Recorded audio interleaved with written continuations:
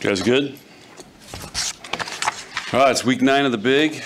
We're hanging in there and got 2 huge matches this week. So trying to finish strong and try to get better this week. That's the main focus. How we're going to finish strong and how we're going to get better. The last regular season home matches this week too.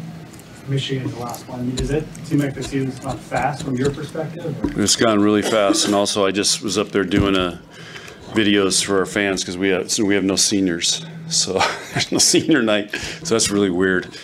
But I'm glad because senior night can be a big distraction because everything that goes on with it, kind of like Halloween. So anyway, I'm glad. I mean, it's gonna be kind of. I'm not sure we've ever had no seniors before. So 2019 seniors. We had no seniors in 2019. Okay. So you're doing like just thanking the fans. Is what the plan is, or? It's not my plan. It's Husker Vision. So I think they're trying to, make it a senior night. I suggest that we just thank the senior citizens. So. Seriously, should do a video with that.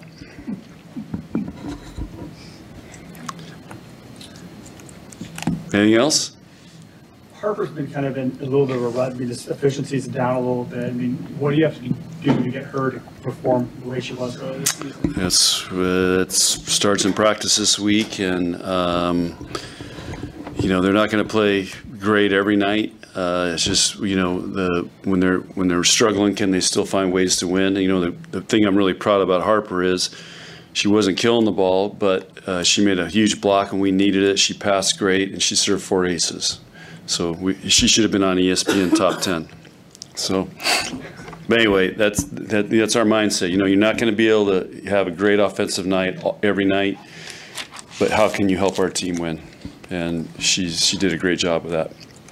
You mentioned the ESPN top 10. First off, how valuable has Lainey Choboy's efforts been this season? And then how cool is it to see that on NFL Sunday too? Yeah, that was really cool. And those guys did a great job of announcing it and creating the moment. And, it's a great play by her. But, the thing, I keep saying this, I've said it all year. I mean, Lainey at times is our MVP, and the biggest thing she brings is the mindset and attitude, how hard we're going to play, and we're going to go for every ball, and we're never going to quit.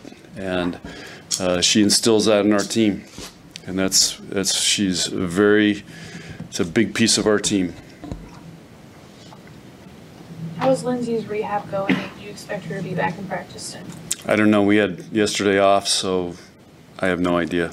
So she won't be in practice this week. I know that. But I really don't see her much. So. Andy won Freshman of the Week. I mean, you don't push much stock into individual awards like that. We've had 6 players receive some sort of recognition. You take pride that you've had so many people recognized by the Big Ten? I didn't even know that, nor do I look at it. I just look at how Andy's going to block another ball. So we don't pay attention to any of that stuff. So those are other people's opinions. We just know we got to get better, and Andy's still got a lot of room for improvement. With Wisconsin losing at Penn State, does that give you more pride, the fact that you were able to go into Penn State, that atmosphere, and win in that atmosphere, to see what Wisconsin did there? I think it validates that, that was a great match for us, found a way to pull it out, and I said the first 2 games Penn State played, I mean, they can beat anybody in the country, and we found a way to get out of there, and so it really validates the great effort that we had there. But it's like that every night in the Big Ten, and the scores just continue to amaze me, and there's going to be a lot of wild games down here the last 2 weeks. John, about the last 2 weeks, obviously the huge matches next week. How do you keep your kids realize that anything can happen, and how much did last week help preparing for this week with 2 matches in front of you before the Wisconsin. Yeah, event. well, let me just tell you about this generation, okay? They're literally focused on the next 10 seconds and the next Instagram and the next TikTok video. So I don't have to worry anymore about people looking ahead. They have a hard time looking ahead the next 10, 15 seconds. So it's no problem. I'm serious.